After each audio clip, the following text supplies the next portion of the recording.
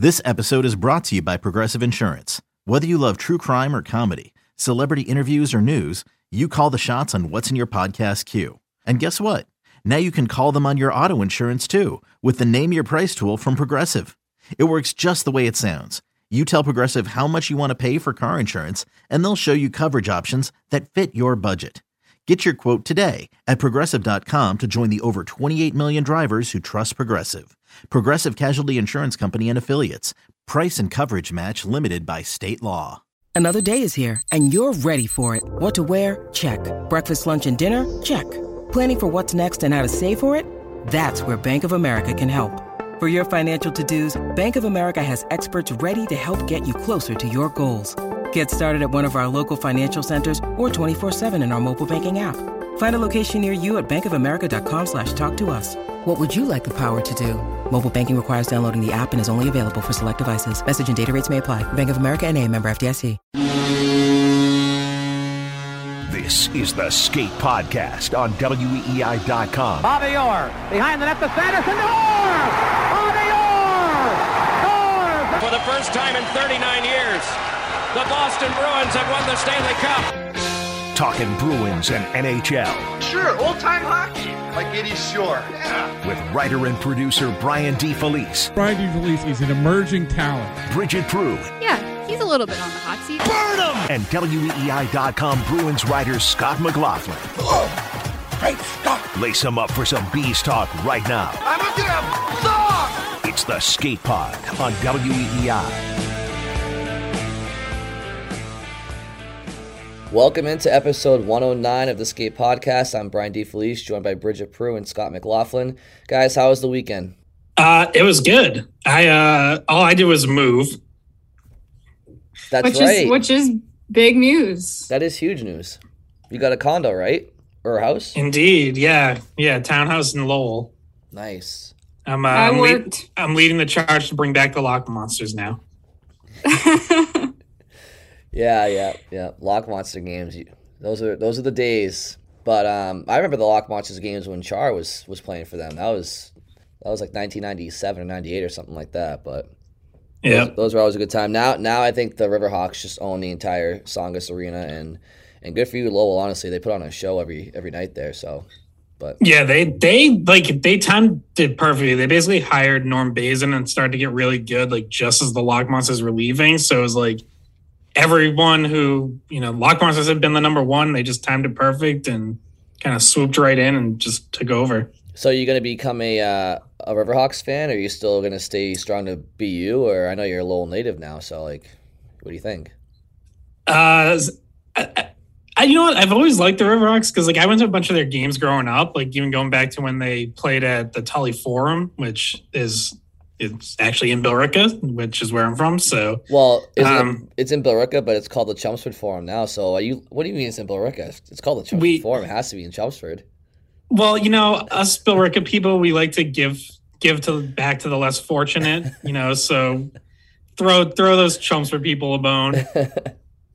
Oh man, yeah. I used to the Tully Forum was a far better name. It had the actual Riverhawk logo on the rink, and now it just says Chelmsford Lions and gross ass maroon. But hey, yeah. Bridget, what did you do this weekend? I worked both the Red Sox games. Really exciting stuff. Hell yeah. They've started to give up, so yeah. They're almost over with, and hockey's almost here, so definitely changing seasons. Yeah, Red Sox games, sometimes producing those games can put you to sleep a little bit. So, they lost 9-0 on Saturday, and that was a lot of fun.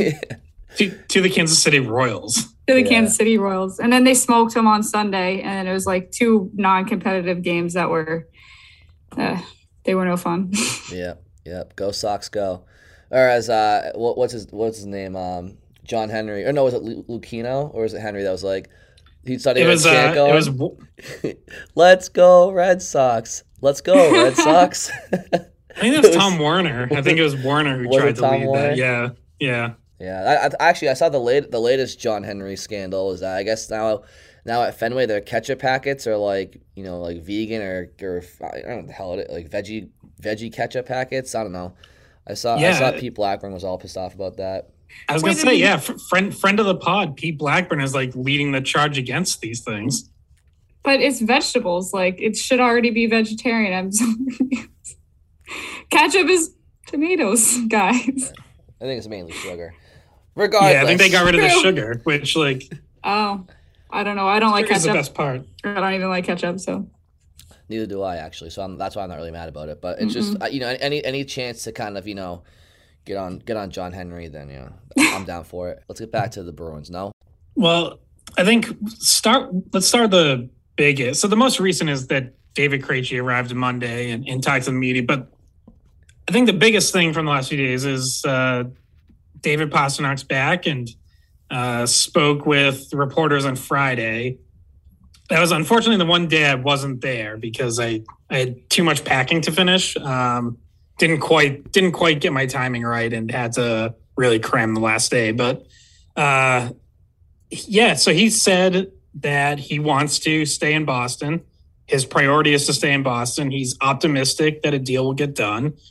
And I think if you're a fan, like, it was nice to hear because there'd been all these rumors and reports over the summer that, whether it was friction with Sweeney, not liking how he handled, Krug, Krejci.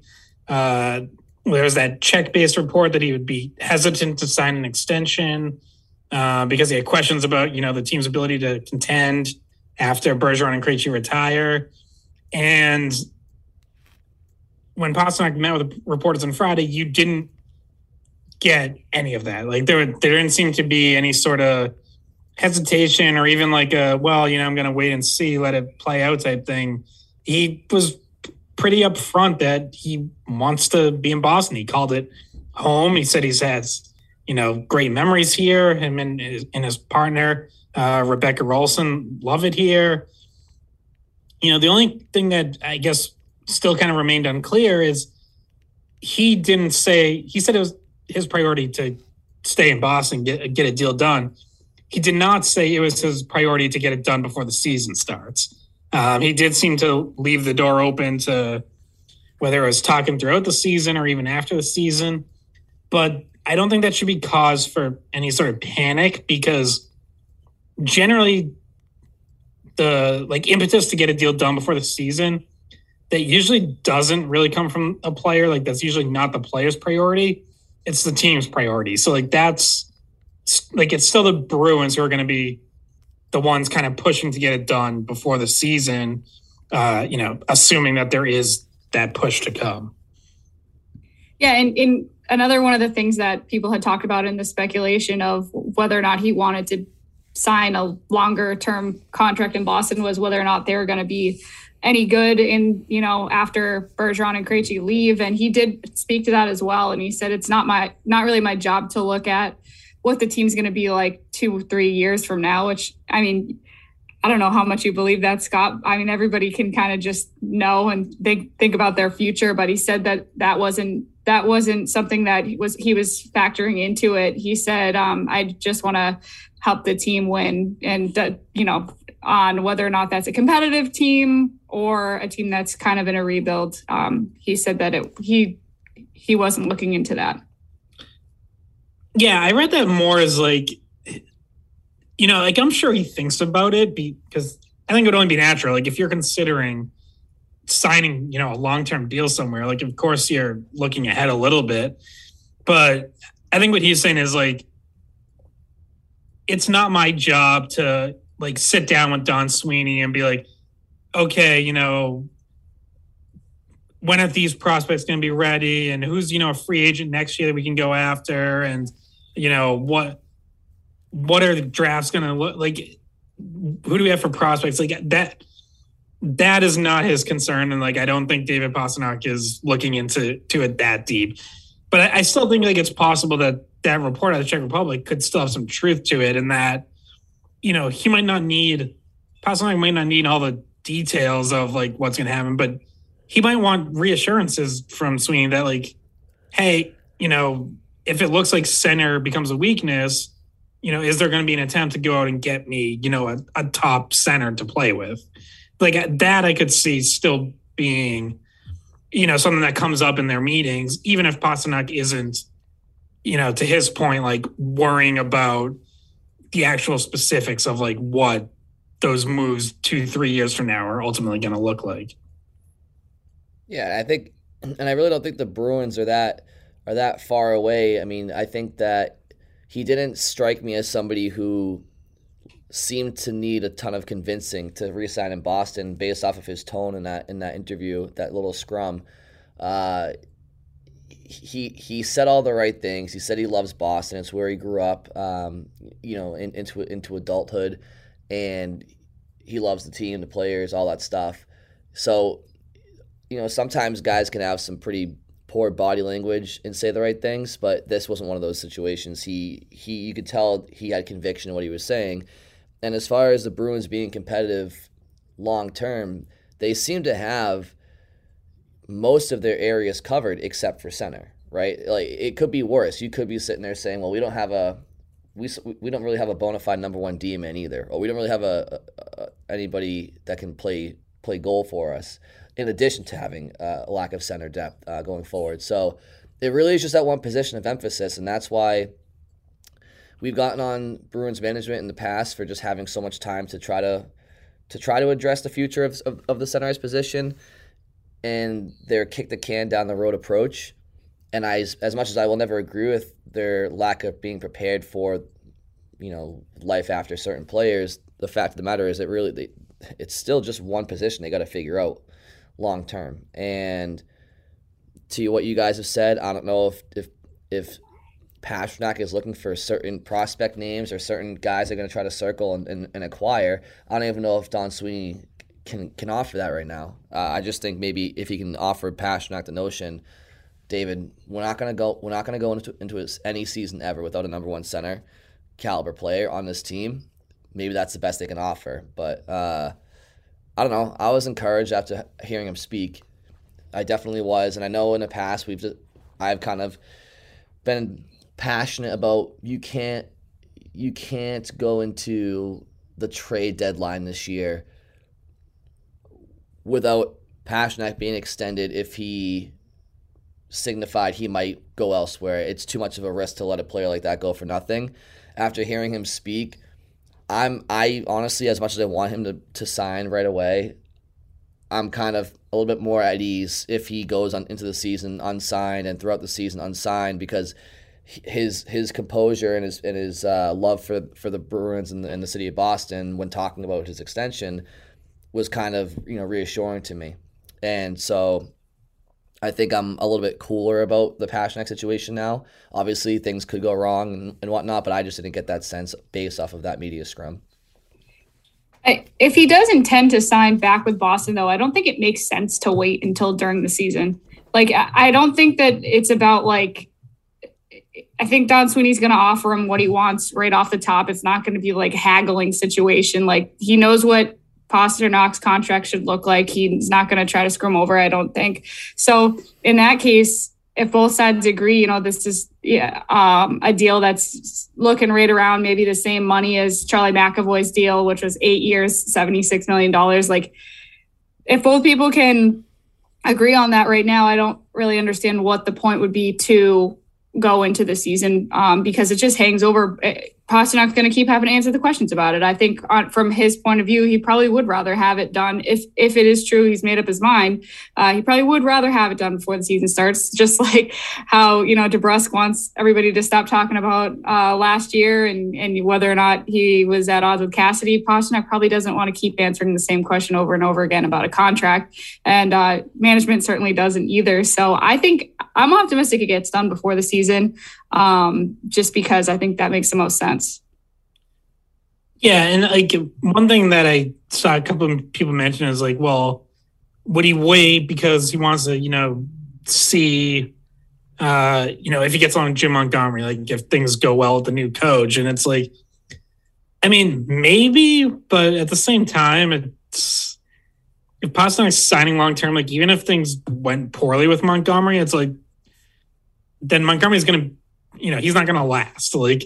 If he's not a good fit here for whatever reason, like the coach is going to change long before you get even halfway through an 8-year deal. So I don't really even think like that would be like a big issue that he'd, want to wait out and get a few months into the season to see or something. So I know, like I've said in here before, I think they'll really negotiate in earnest and sit down in person once Pastrnak was back, which obviously he is now. He got back Friday. Just worth noting, though, Don Sweeney, not in Boston. He's been in Buffalo at the Prospects Challenge through the weekend. I'm assuming he'll be back Tuesday. I know he's definitely back by Wednesday when everyone reports for training camp. So could see it, in the next few days that I don't know if we'll get reports or we'll find out about it, but I would imagine like they'll set up an in-person meeting some point this week. Well, we'll see what happens. We will see what happens. I'm surprised Don wasn't waiting for him at the airport. Like, what's the guy in Napoleon Dynamite with the LaFonda sign when he got off the plane walking when we got to Boston. So, Scott, you brought up the Prospect Challenge. I think we'll hit on that in a little bit. For now, do you want to switch gears to the other David on the Boston Bruins, also from the Czech Republic, who I think may have a bigger head now? Literally, Bridget, is that what you were saying earlier? No, so the Bruins posted a video today of David Krejci trying on like quote unquote his old helmet from before, which I am skeptical that they gave him the right helmet because it did not fit and it wasn't even close. He couldn't get it on his head, and I'm like, your head doesn't grow like that. Like, unless they either gave him a smaller helmet or like he's on steroids, because your head does not grow unless you like really bulk up. Yeah, maybe he just got smarter, right? He got smarter. That's how science works. Your brain gets bigger. No, I think Scott, your head wouldn't fit in the room then. I think his head just got big from being the best player in the country he was playing in last year, and the best player in the league that he was in. So he just has a big head now.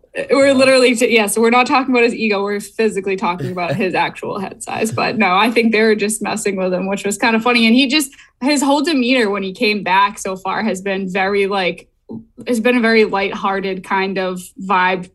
He's giving off, like doesn't seem to be stressed out and. When the media got to talk to him for the first time, he was asked about what his conditioning was like and how prepared he felt for the season. And Scott, you were there. He said a bunch of times that he feels like he still got it. He mentioned it in multiple answers. I've still got it, and I feel great. And I think that it had been said before what kind of gave him the confidence that he could still play with NHL players. But I think that the most significant one was playing in the World Championship, because he's playing with and against those NHL players. And funny enough, I don't know if you caught this in his answer, Scott, but he was asked about, playing with Pastrnak, did that make him want to come back? And he said that he almost didn't get a chance to play with Pasta in the World Championship but he only got to because the Bruins didn't win Game 7.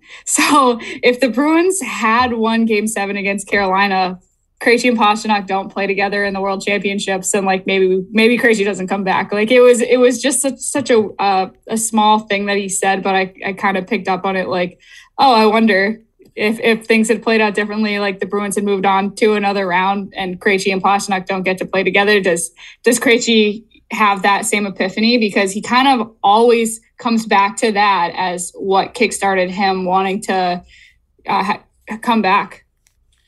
Yeah, and maybe even more significantly, when Pastrnak talked on Friday, he said he needed the World Championship to find joy in hockey again. Like, he needed that experience of going over to Europe, teaming up with Krejci, playing, I guess like a get away from NHL lights to basically like find joy. And obviously we know why. We know how tough his last year was for him, given what happened last summer with the death of his newborn son. But yeah, it seemed like that, like, I don't know. I mean, maybe Krejci comes back no matter what, but yeah, I guess if you're looking for silver linings to the Bruins losing in the first round, it would be that World Championship experience for both Krejci and Pastrnak seems like something that was really important to both of them, obviously for different reasons, but that definitely benefited them heading into the summer and did probably, help convince Krejci that he wanted to return and that he could still play at this level. Yeah, just to read the quote too that I wrote down, he said, the world championships kind of reminded me I still have it. And then he said, Pasta came and played good hockey. That was the point that I started thinking I could make a comeback. Then the Bruins called and we went from there. So it was kind of a turning point, it seemed like, for him. And that is a silver lining because, what could have been, we don't really know, but maybe those two, don't have as great a time. They don't reconnect and they don't. And by the way, Krejci playing with him, it reminded Krejci how oh yeah, I can keep up with an NHL guy. I can keep up with Pastrnak. I'm good to go. Oh yeah, because I'm sure he had, or maybe he didn't, but I'm sure at times some questions crept into his mind, okay, yeah, I can do it in the Czech league, but once you play so many games at a different level, you do kind of just maybe forget what NHL level is or exactly what it feels like when you haven't seen it in so long. And obviously he didn't really get that level at the Olympics either because there were no NHLers at the Olympics. So yes, I'm sure that he probably did need that. He probably did need that reminder. And that was a good test trial at the very least of, okay, now I'm going to face some NHLers and let's see how I do. And obviously he had a good tournament. Him and Pastrnak were the two best players on that Czech team and they won bronze. So, they were able to get a medal for their country. And well, Scott, you asked Krejci about that Hall Krejci Pastrnak line. And he talked about, how he's played with both of those guys in the past. And he said it would obviously be awesome to have two of the best players in the league, on the same line as him. But he was also asked about, his chemistry and his chemistry with both of them. He acknowledges, very good. And he said, and someone gave this snarky comment about how him and Pastrnak really haven't played that much together. And he said, it doesn't matter because, as soon as I started playing with him again, it feels like we played together for the whole year. The chemistry's there instantly. So, they kind of make it a case to that even though they haven't played together in the past super often, it just, if you throw them right in there, they're going to be fine. I think they will be fine. I think, as it pertains to Krejci playing with Pastrnak over in the World Championships, that was on international size ice, obviously, right? So I still think Krejci needs to prove to himself in preseason to get to play with Pastrnak is one thing. And keep up with them on a larger ice surface, but he's gonna find out quickly if he really still has it when he's on North American ice in training camp and preseason, and he has NHL caliber defensemen closing in on him with much better gap control and much better skating ability. And I think that's what Krejci is still yet to prove to anybody or himself for that matter, because he hasn't had the chance to yet. But I think it's going to be a seamless transition back for him to the NHL, and I think Taylor Hall feels the same way. I think Pastrnak feels the same way. And that line as a whole, I think it's actually, really, really beneficial that Krejci, Pastrnak, and Taylor Hall had, 70% of a season to build chemistry together without somebody like David Krejci on their line. I mean, Erik Haula, he's not a bad player at all. He's a good player for what he provides, what he offers. But you could tell at times last year that Krejci and Pastrnak and Hall had chemistry, but that sometimes Hall wasn't on the same page as them. And I just feel like the fact that they were able to build chemistry as a line in spite of that, whereas we're down the stretch, they're actually pretty damn good. I think that you take out Krejci, Hall, and you insert Krejci, I think it's just going to be a very, very dynamic combination of players. And without disrespecting Erik Haula, you kind of got that sense from Taylor Hall's comments about Krejci is what he said, and he kind of alluded to the fact that they had chemistry with Holla too. But it's just he said it without saying it. It's night and day. You know, the potential I think this line has together when we have somebody like Krejci in the middle of us, and obviously Krejci and Pastrnak have chemistry from being friends for such a long time and countrymen, and they have played together in spots. And then Paul and Pastrnak formed a really good friendship last year, on and off the ice, and chemistry as well on and off the ice. So I think it's going to be pretty good for them to get going here, and they're going to need that because obviously you don't have Marchand up front to start the year. And I'll throw it to you guys now because I'm sure one of you who is very you always do your due diligence and have your notes prepared, probably have Marchand's comments in front of you about what he was asked and some advice he gave at the charity golf tournament. Some advice he has for Pavel Zacha getting a chance on the left side to start the year. So I'll throw it to you guys. I know Marchand spoke with the media as well and talked about a timetable for his return to the team. So Bridget or Scott, whoever who wants to go first. Yeah, just before I even get to Marchand, just to wrap up on the Hall, Krejci, Pastrnak line, I think they have the potential to be one of the best lines in the NHL. Like that, I mean, 2 years ago, Hall, Krejci, Smith, once Taylor Hall came over, was one of the best lines in the NHL. I think like at 5-on-5, it was like a 14-1 goal differential or something. Like it was crazy. And then last year there were stretches where Hall, Pastrnak, wasn't one of the best lines in the NHL, but was a really good line.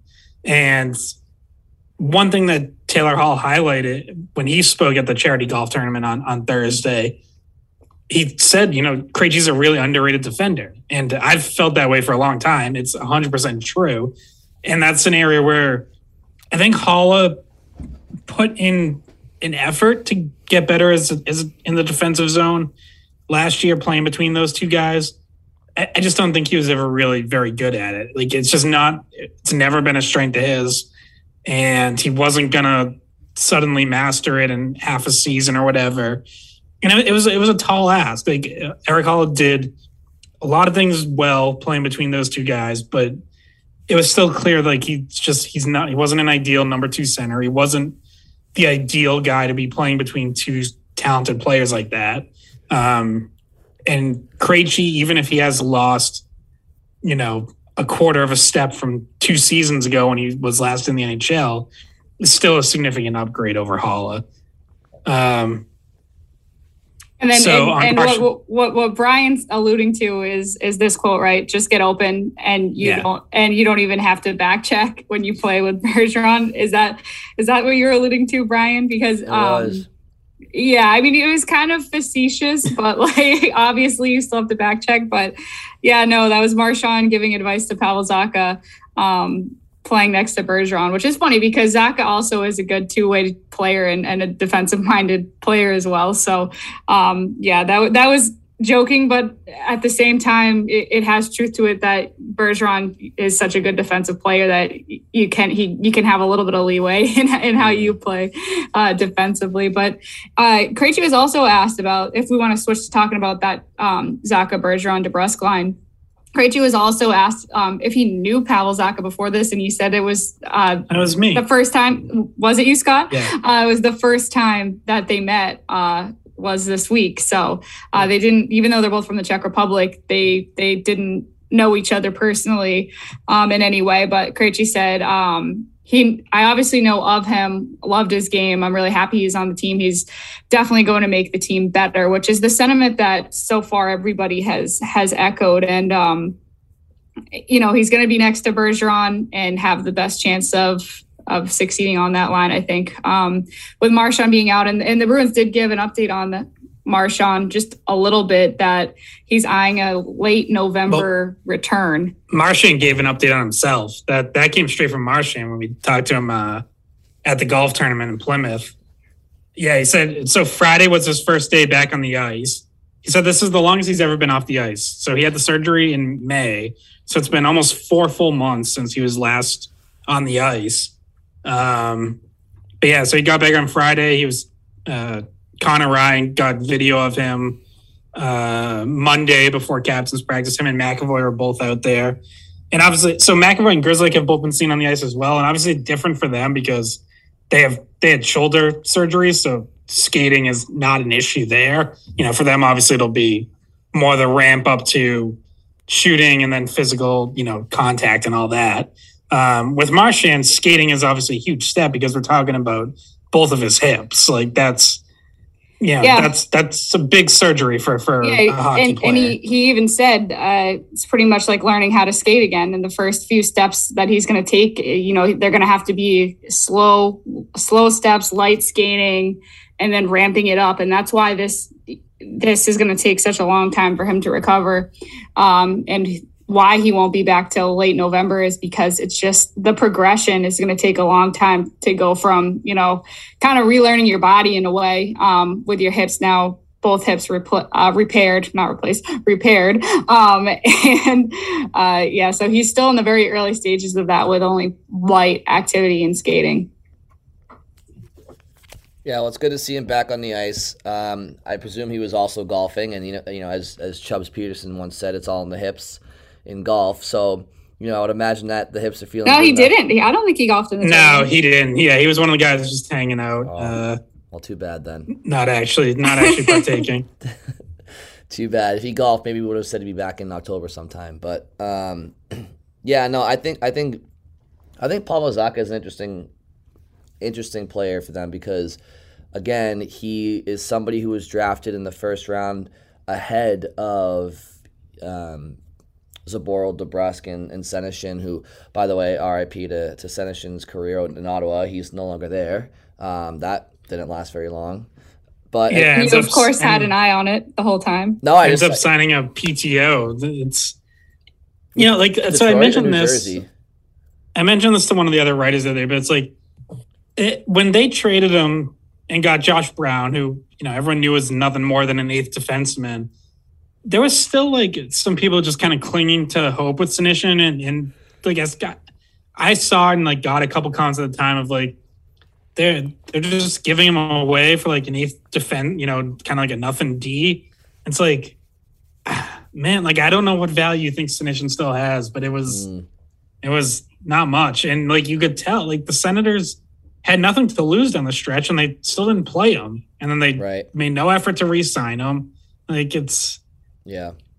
I don't, nothing against the kid personally, but it's. No, it's never personal. He's just not an NHL player. It's just not there. I mean, our job is not to like or dislike somebody on the ice based off how they are off the ice, or it's never personal. I'm sure he's a great kid. It was just a matter of it just didn't pan out for him at the NHL level. But no, so Zacha, he was I think 6th overall that year or something like that, and yeah.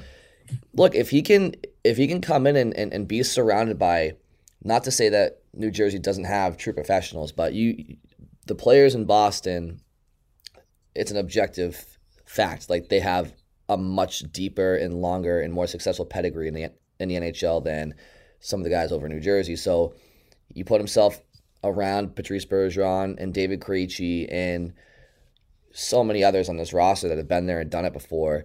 He's in a good position. He's in a great market, and if he could pin out to end up becoming a 45 to 60 point player for the Bruins next year, I mean, I think that's a huge addition to your offense. Now, and it's a big addition because you lost Haula, but you're also getting Krejci back. So it's almost like Zacha's kind of even though he was traded for Haula, I'm more so looking at it like you traded Haula for Krejci if we're going personnel wise because of where he's playing. And obviously Krejci wasn't in New Jersey, but you get what I'm saying. And then Zacha's kind of it's like I said, it's a new ad, it's a free ad type thing. Yeah, and it was just a good move because if they already knew they were going to be filling the void with Krejci, then they went out and got something else, another need, which was, a winger that could play center in the future if they decide to sign him again. And the interesting thing about Zacha and a few guys on the team, it's very clear what their motivating factors are going to be. In New Jersey, besides like maybe like statistical progression, like what was Zacha playing for? It wasn't as much as he's going to be playing for here. He's going to be playing for a contract. The Bruins signed him on a 1-year deal.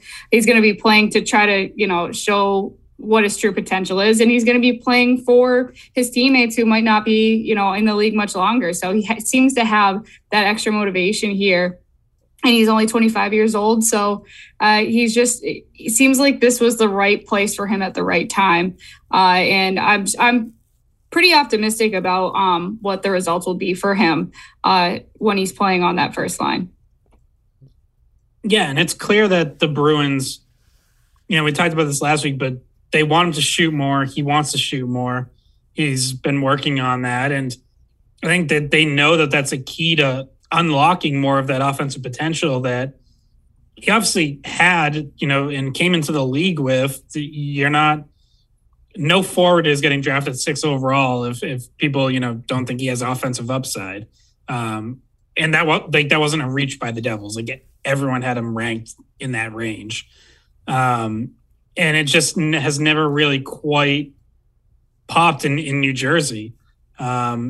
So, playing with Bergeron and DeBrusk early on, like that's going to be really good chance to get him going. And then you hope that, he finds his game and that things are working well enough that presumably he gets dropped down to the third line once Marchand returns.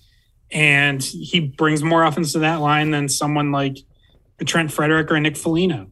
And potentially if the Bruins do unlock, some of his offensive upside, then he brings a lot more than the Bruins got from that spot last year.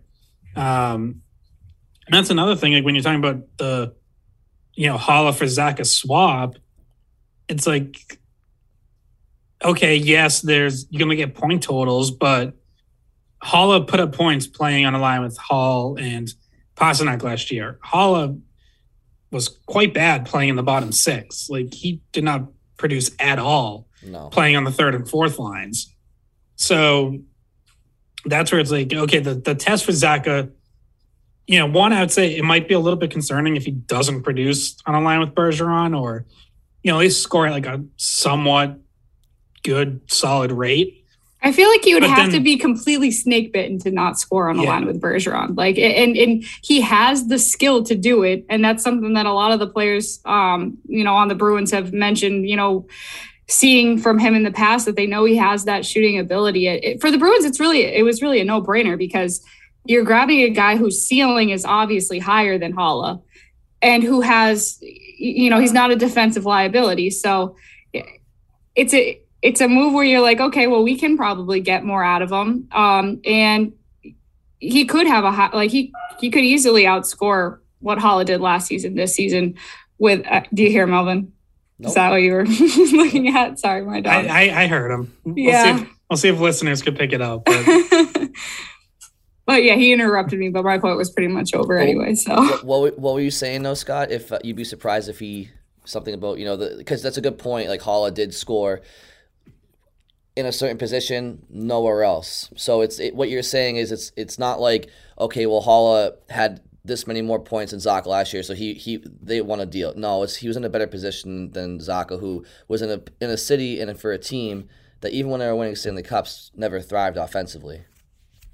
Yeah, so I think the test for Zacha is going to be, once he does, again, presumably ends up in a third line role. Obviously, things could change. Maybe it ends up being DeBrusk who gets, knocked down a line. Like, we don't know. But if that is where Zacha ends up, that becomes the real test to me is like, can he be, a notable third line upgrade?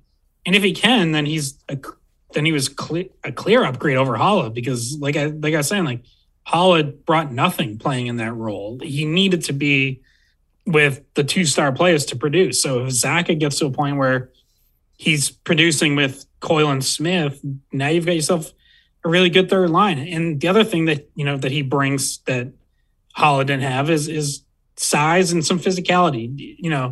I don't think no one's going to confuse Zacha with like a true classic power forward. Like he's not really that, but he can use his size. Like he'll fend guys off and he'll throw a hit every now and then too. So like that's another element that like Haula just wasn't going to have. And he's also 6 years younger. Yeah. So Eric Haula is 31, and as of today, Pavel Zacha's 25. I think he might be turning 26 soonish, but he's about 5-6 years younger than Eric Haula as well. So I want to kind of gloss over quickly something that Scott brought up a few weeks ago, which was, I think it was just what were you looking forward to most to follow in training camp? And I think, Scott, you may have said the battle for fourth line positioning in personnel. And you bring up Zacha or DeBrusk potentially being on that third line with Coyle and Smith when Marchand when the whole roster's healthy, right? So that means Trent Frederick would be down on the fourth line, presumably with a combination of whomever. Has anybody's performances in these first couple of games over in Buffalo, is it Buffalo you said?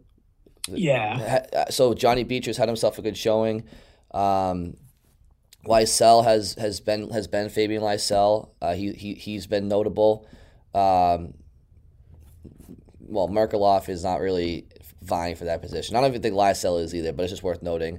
Lauko got in a fight standing up for Lysell. So my point is, you have a lot of guys in this prospect tournament that are playing like they have a job to win, and so I'm just curious if your opinion has changed at all about maybe who could make up the fourth line when this team is healthy, or if anybody's helping their cases right now, because I think people are helping their case. Yeah, certainly Johnny Beecher jumps out.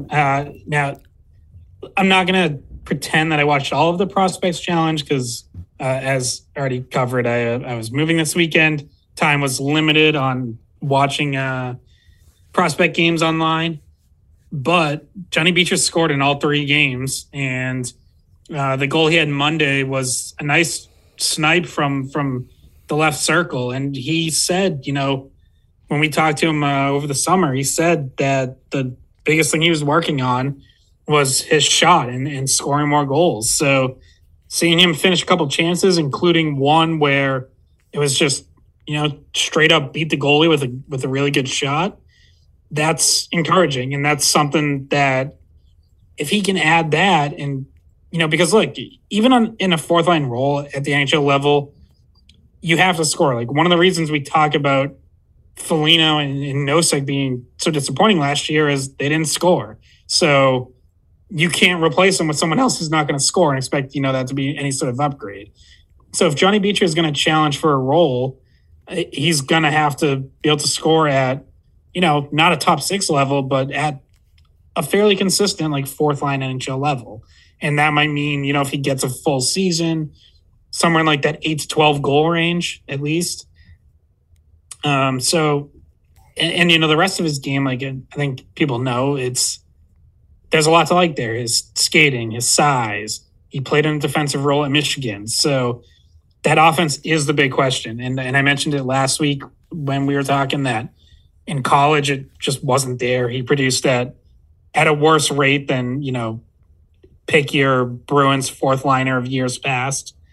But if he has taken like real strides in that respect, then he may very well put himself in contention for a spot. Lysell and Mark McLaughlin had very good tournaments as well. And I think we all already expect Mark McLaughlin to be competing for a spot. He played NHL games, closed out last year, and didn't really look out of place. So you would expect him to be kind of right in the thick of that battle. And, there is a little bit of an opening at fourth line right wing. So that's a natural place for him to be able to push. Another player who apparently had a good tournament out there was Luke Toporowski, who I think the only 2 Bruins writers who were out there were Kevin Paul Dupont and Mark Diver. But Don Sweeney was asked about Toporowski, and he said that it's someone who really kind of put himself on the map ahead of, the main part of training camp, and possibly even putting himself in contention, like, to battle for a roster spot. seems like that would be aggressive. He has not even played an AHL game yet. He's a kid out of the WHL, but put up really good numbers with Spokane and Kamloops last year. So that'll be someone I'm certainly going to be interested to see in training camp and actually get some eyes on him in person, because it sounds like people who are out in Buffalo were pretty impressed by him. Yeah, I watched the highlights from that game against the Senators, the rookie game against the Senators, and that's the game that Toporowski had 2 goals. And he played hard. But I still think, to answer Brian's question, the answer is McLaughlin and Beecher are the ones making the best cases for themselves for that fourth line role. I also thought it was interesting that, after the game, Beecher talked, and he was talking about how he lost 10 to 15 pounds in this offseason. And so he's slimmed down a little bit, and he says he feels more comfortable on the ice at this weight. And, after the workouts he's been doing in the offseason. So obviously he's somebody who's been working really hard to make this roster. And he's seen the results so far, obviously against other prospects. But I think, he is someone that you're going to have to keep an eye on as the season comes closer and closer, and what he actually looks like in preseason. When he gets a chance in preseason, he's got a chance. I still think McLaughlin's is better, but Beecher has looked good. Yeah, and again, this is all part of the fun of following along when training camp starts and seeing who can win a job for themselves. And I think that, like we've said in the past, competition and getting some youth who, not just because they're young, but because their talent and their skill set tells them and tells everybody else that they should be on the team over, say somebody who's been around in the league for a little while, but it's on not even the back 9, kind of like the back 3. It's, reputation can only go so far when you're trying to put the best team on the ice, right? So hopefully these guys continue to improve and make some tough decisions for the management and the coaching staff. Did you guys have anything else that you wanted to hit on?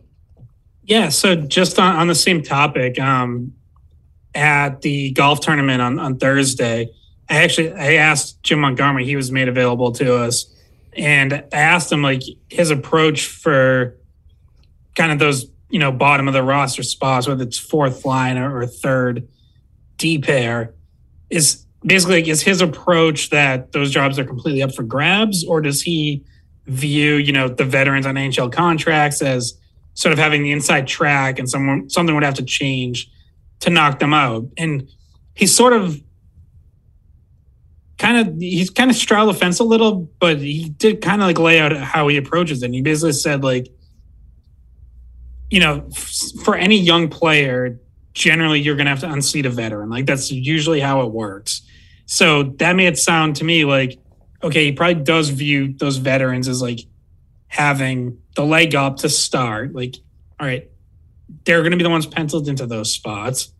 But then he also said, but ultimately we want the best players playing every night. So if they go through training camp and preseason and they feel like Johnny Beecher is a better player than Nick Foligno, or Marco McLaughlin's a better player than Tomas Nosek or Trent Frederick or whoever, based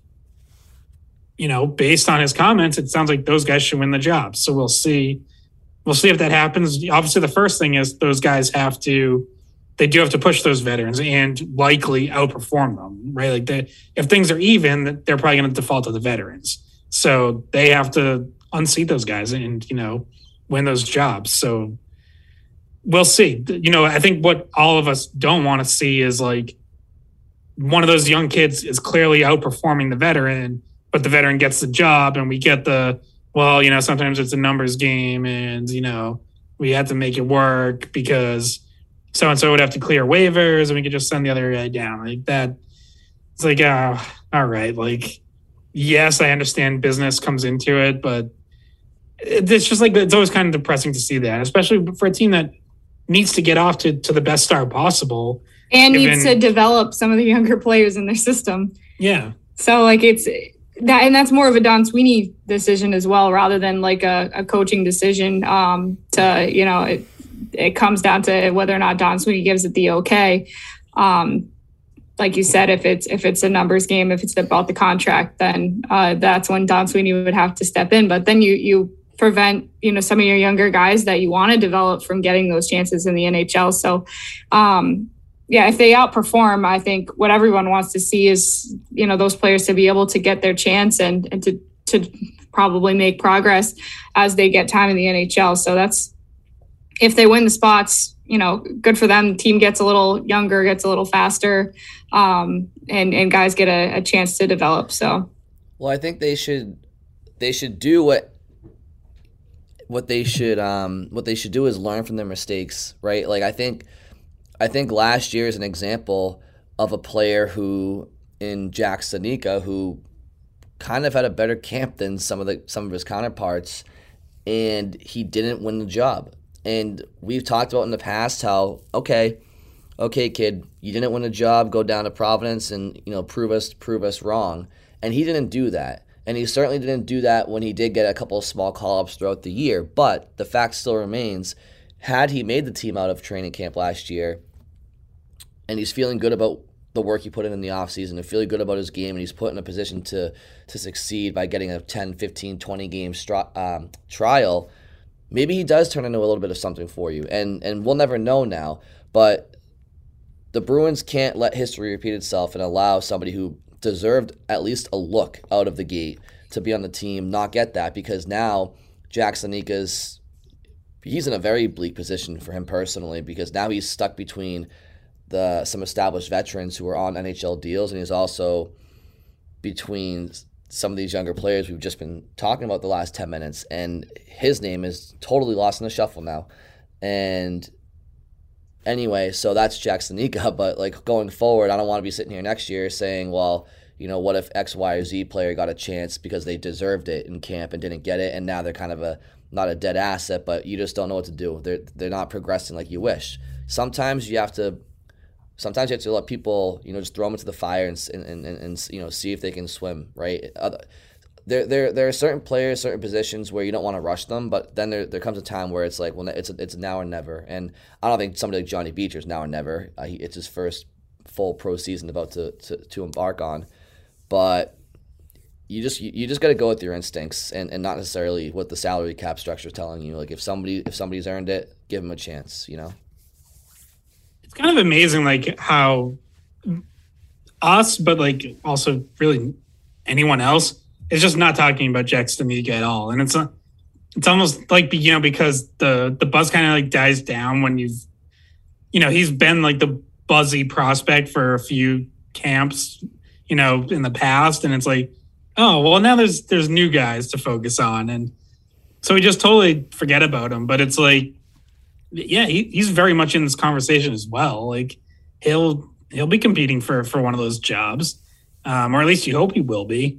And it's worth noting that like everyone around the Bruins or in around Providence still speaks very highly of Jack Studnicka. Like I think everyone still really likes him and like likes his approach. Providence's coach Ryan Mougenel said he liked how he finished last year. He thought like his work ethic was really consistent, and he was getting to a good spot.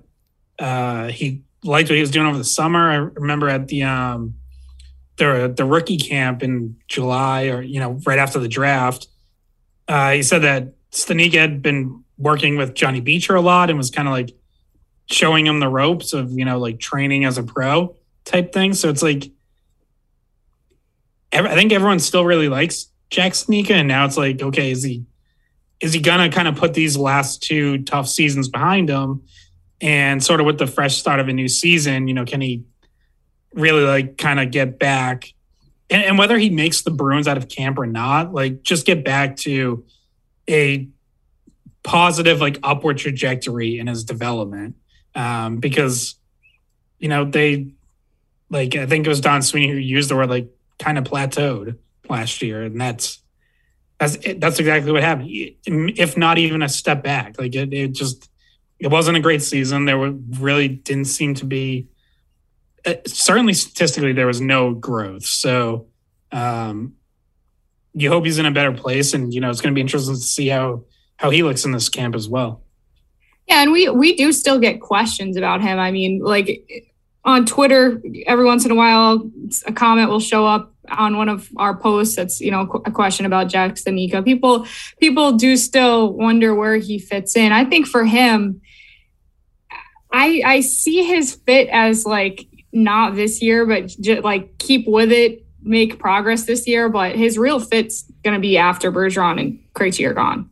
I mean, his position hasn't really truly opened up, and he's not made his case to play. He had at times had played when he was called up as a winger, playing on the fourth line and whatnot. But I really do think that they have gone from looking at him as someone who can come up like in the near future, like they had been for the past few years, and now it's more of like all right, well, you might be a regular player once Bergeron and Krejci have both departed, because he's one of the centers that they've been trying to develop, and they've had veteran guys in those spots. See, but that's what I found so interesting about last year too, is because last year you didn't have Krejci, right? And Don Sweeney mentioned how they didn't think he was ready. Clearly, they went out and they got Nosek and they got Hala. So right, but like that was a chance for him. Like he Sweeney spoke around free agency that it was going to be internal competition. He said Jack Stanika would be one of those guys, and even in a year where you didn't have Krejci, like you just said, they found a way to go out and get somebody else for it instead of giving them that opportunity. Now a lot of that's because it's been win now mode for the Bruins, and you're not going to give a number 2 center a chance to get his feet wet in the NHL, right? You kind of ideally want him to work his way to that, but. Well, but last year there was a chance for him to start as the third line center, and they didn't even do that because. Like you look at it now, it's like, well, Charlie Coyle's been even blocking that spot. But last year, it was Coyle starting as the second line center out of the gate. And, they could have easily put Stanika as third line center and Holla starts on one of the wings. But they didn't. So, it's as far as like whether he's going to get a chance when Bergeron and Krejci are gone, he's gonna prove to them that like he can handle that kind of role. Because right now, if you look at his production in Providence, it's not even close to what you would want to see from someone who's going to play in the top 6 in the NHL. So he still has a ways to go. Like right now, just being honest, I feel like his ceiling is probably like a third line center.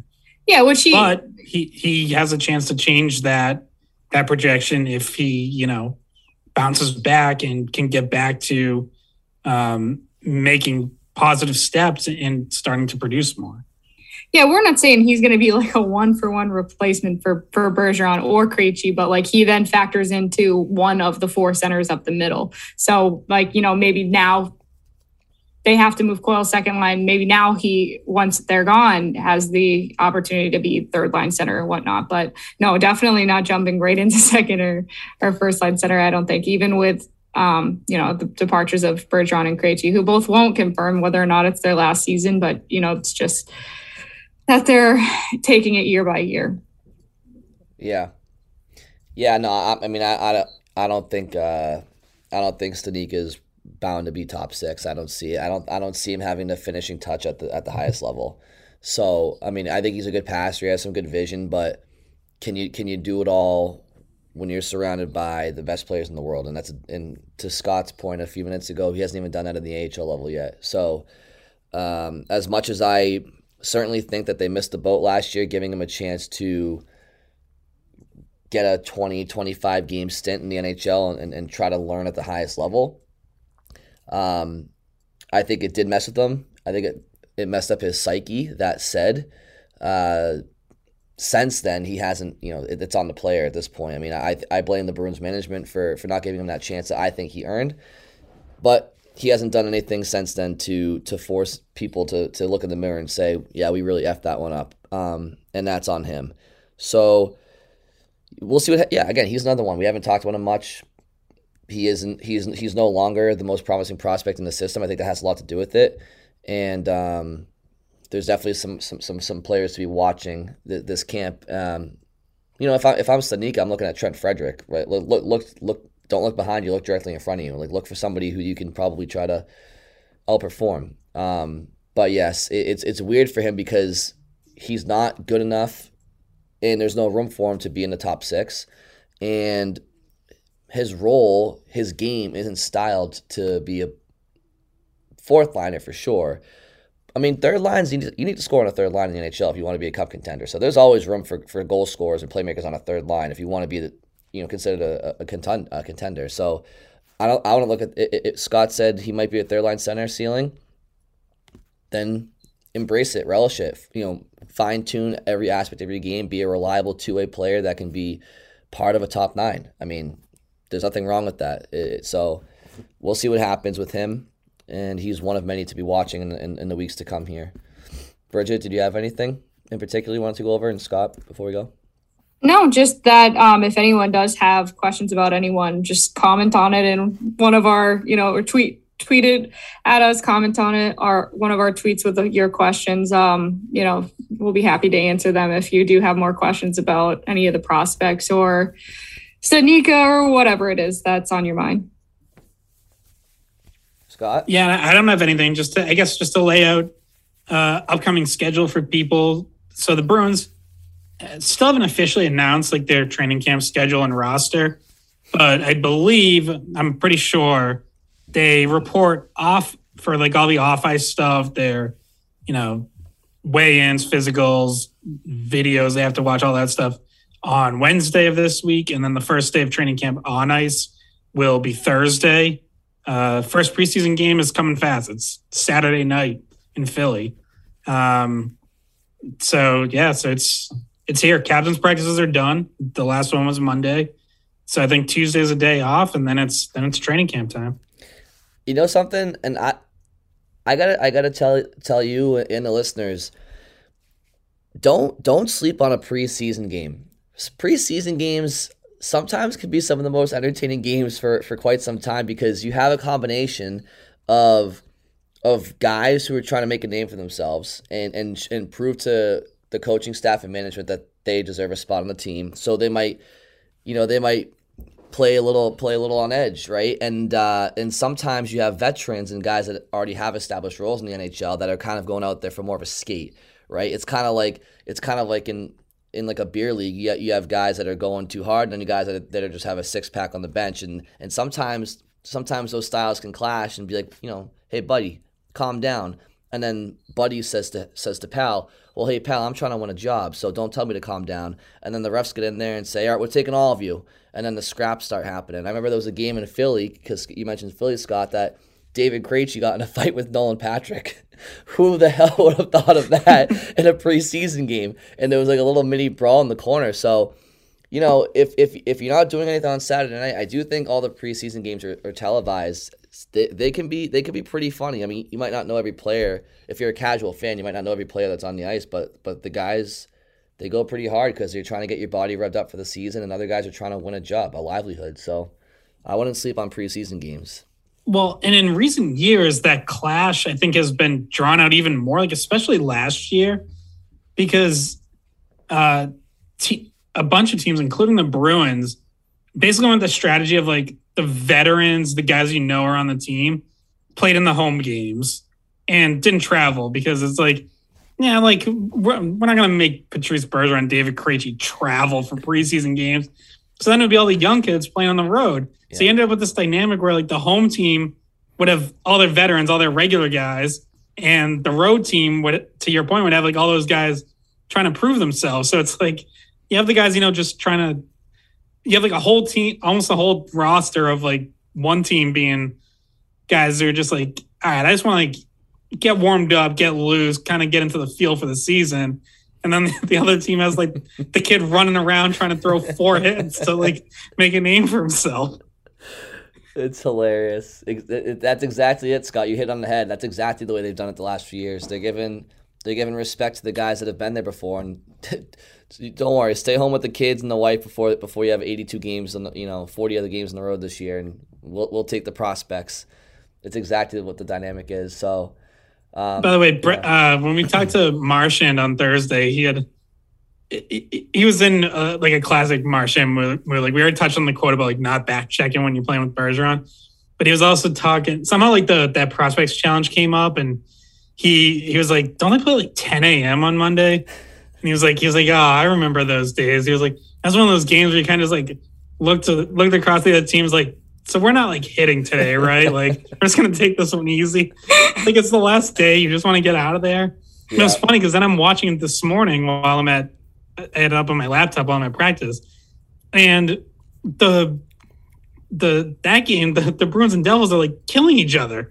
Like there were like a few big hits. Someone took a run at Lysell and Jakob Lauka like jumps in and starts throwing punches. And it's like, well, no one told them about what Marchand said. Like that they were not taking it easy.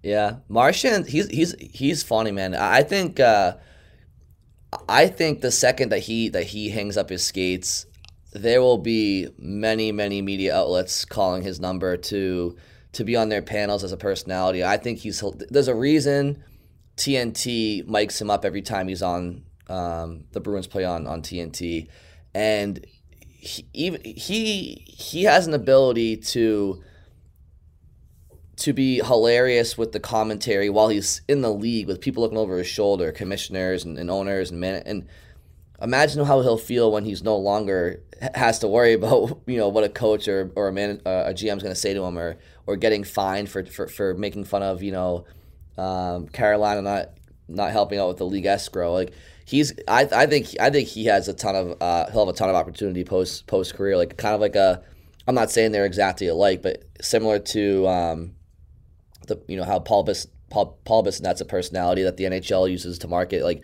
obviously Marchand's a top player in the world, and Biz was like a fourth liner who had to earn his way there. But from an entertainment perspective, they're pretty similar on par. I think the Bruins will be wise to mic him up as many times as they can throughout the year and get some quotes and let him market the team because he's hilarious. Like especially like with what TNT is trying to do on broadcast, kind of be like a little more edgy. It's like you could easily see them, trying to make a run at him. They can make fun of him. They can there's jokes that about the speaking of making fun of him. Did you see Jeremy Swayman's drawing of him? No, I didn't. I did. So Jeremy Swayman was every year like the NHL does this media tour thing. Like they pick a different city or whatever. This year was out in Vegas, and Swayman was the Bruins representative this year. It's like he wasn't at captain's practices the end of last week. He wasn't at the golf tournament. He was out in Vegas for this thing. And Sportsnet had players like draw a few different things. And Swayman's task was to draw Marchand. And he just drew like a stick figure with a giant nose. Yeah, it was hilarious. I'm going to have to try and find that because I did not see that. Another funny thing was Marc-Andre Fleury, he taped all of Sidney Crosby's equipment into a ball. And I guess being at Pittsburgh for so long, Fleury was always the class clown and the locker room. Yeah, if you ever watched the road the Road to the Winter Classic, the year it was one of the years that the Penguins were in it, he was like pranking people on that show all the time. Yeah, exactly. He like moved one of the rookies, all of their stuff in their hotel room into the hallway, and then they automatically accused it being Brian Cook who did it, and he got away with it. And he just was. That's just how he is. But they asked him if he would ever do that to Marchand or Bergeron, and Swayman was like, absolutely not. I would never be caught dead pranking one of those guys. So just another homage to the locker room there in Boston. Well, guys, I'm good. One last chance to bring up anything we haven't mentioned today. Yeah, one last thing. So Sweeney was also asked out in Buffalo if there will be any non-roster invites to training camp. And he said there might be one. And so now people are like trying to guess at who it might be. I don't know. I have no inside information. I guess we'll find out, whenever they announce their training camp roster, which will probably be Tuesday or Wednesday. But a lot of people are like, so we talked last week about Zdeno Chara was spotted outside Warrior. And was just kind of hanging around, checking in with friends. Well, when the Bruins posted photos of David Krejci at Warrior today, returning, in one of the photos in the background, there is a stick that it very clearly says Chara 33 on it. not photoshopped. It's in the Bruins photo. So I don't know. I guess like until they get on the ice for training camp and Zdeno Chara's not out there, I guess we have to entertain this idea. I don't think he would be there on a PTO anyways, but who knows? Most likely it's someone else that Sweeney's referring to, but I guess we'll see. Yeah, and by the way, I meant Matt Cook. I don't know why I said Brian Cook. I know a Brian Cook, but we're talking about the Matt Cook. Yeah. Better forgotten. Better forgotten, yeah. Yeah, Scott, I have no idea what to make of that. In every aspect of what I just said. Like, I don't know if that means he's going to be there in a PTO. I don't know in what world that would be beneficial to the Bruins. I know, obviously, you don't have Charlie McAvoy to start the year, but again, he's a right defenseman. Chara's a lefty, obviously, and Chara, even in his last year and a half with Boston, 2 years in Boston, he wasn't nearly the player he was 5-6 years ago, and then obviously his stint in Washington.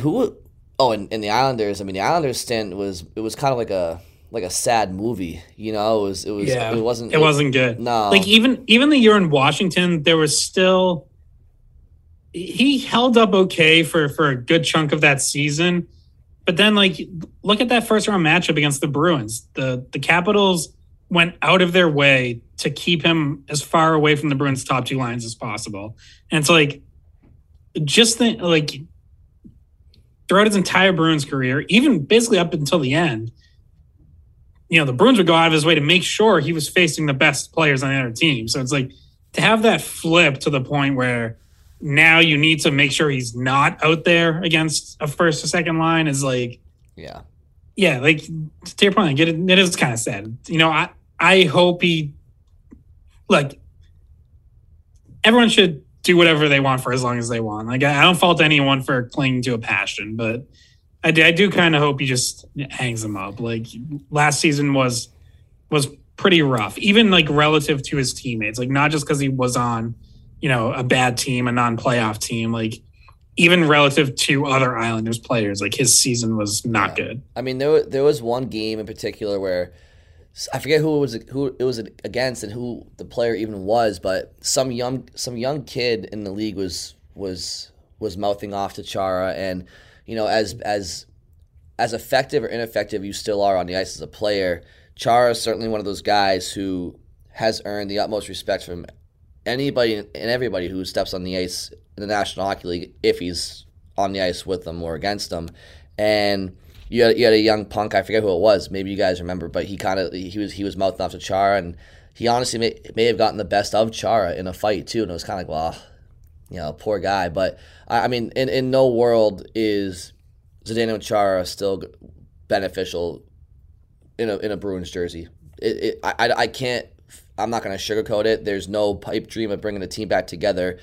Zdeno Chara on the ice makes the Bruins worse, not better. I think that he could be a part of this team going forward in a coaching role or developmental role or front office role at some point. Who knows? But his future in Boston should not be on the ice at all. One of the defensemen who is out there, so I've seen a couple people mention this on Twitter, and who is a right shot, which is the side that the Bruins would need help more than the left, is old friend PK Subban. He is still out there. He has not signed a contract yet. And I said, so when people brought up Subban in trade rumors last year, the biggest turnoff was his contract. It was like no one was going to take on that awful contract. But now he's out of that. Like he's a free agent. He's just sitting out there. And if you look at his season last year, like he was a perfectly fine third pairing defender. Nothing special, obviously not the player he used to be, but he wasn't like a total train wreck either. I also don't think that's who it is, but who knows? Maybe. Yeah, Scott, who do you think it is? I don't know. I don't have a guess, but I don't think it's going to be one of these like big names because I just can't really see the Bruins doing that. I think it's going to be some I don't know, some veteran, like lower, probably a defenseman. That does seem like the area where they're thinner. But just like someone who can compete for that, like Josh Brown type role, or, why am I blanking on the guy they had the year before? Tenorti? Yeah, Tenorti. Like, it's someone like that. Like, that's kind of what I think we're looking at. And that's not PK Subban either. So that's my guess, but maybe they'll throw us a surprise. Look, I would love the content if it's Zdeno Chara or PK Subban. I know I will get some clicks on the website that day.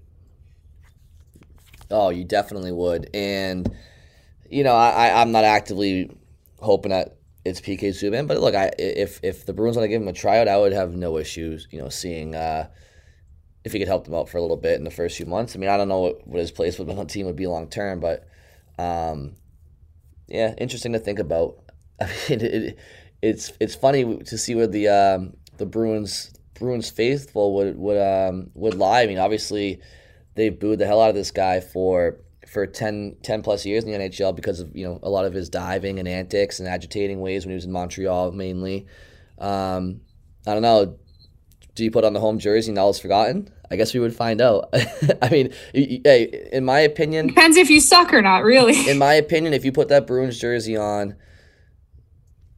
then I'm cheering for you. I mean, obviously, unless like you're a headhunter and you're actively hurting people, then I won't just say, he's got a Bruins jersey on. Matt Cook's cool. He's got a Bruins jersey on. That's not me. But if there have been Bruins that fans have actively booed while they were on their team, like I remember Dennis Weidman was getting booed for a while. DeBrusque got booed last year. Yeah, DeBrusque. Yeah, DeBrusque did get booed early last year. That was in hindsight, guys. What are you doing? But I'm not gonna boo Subban because.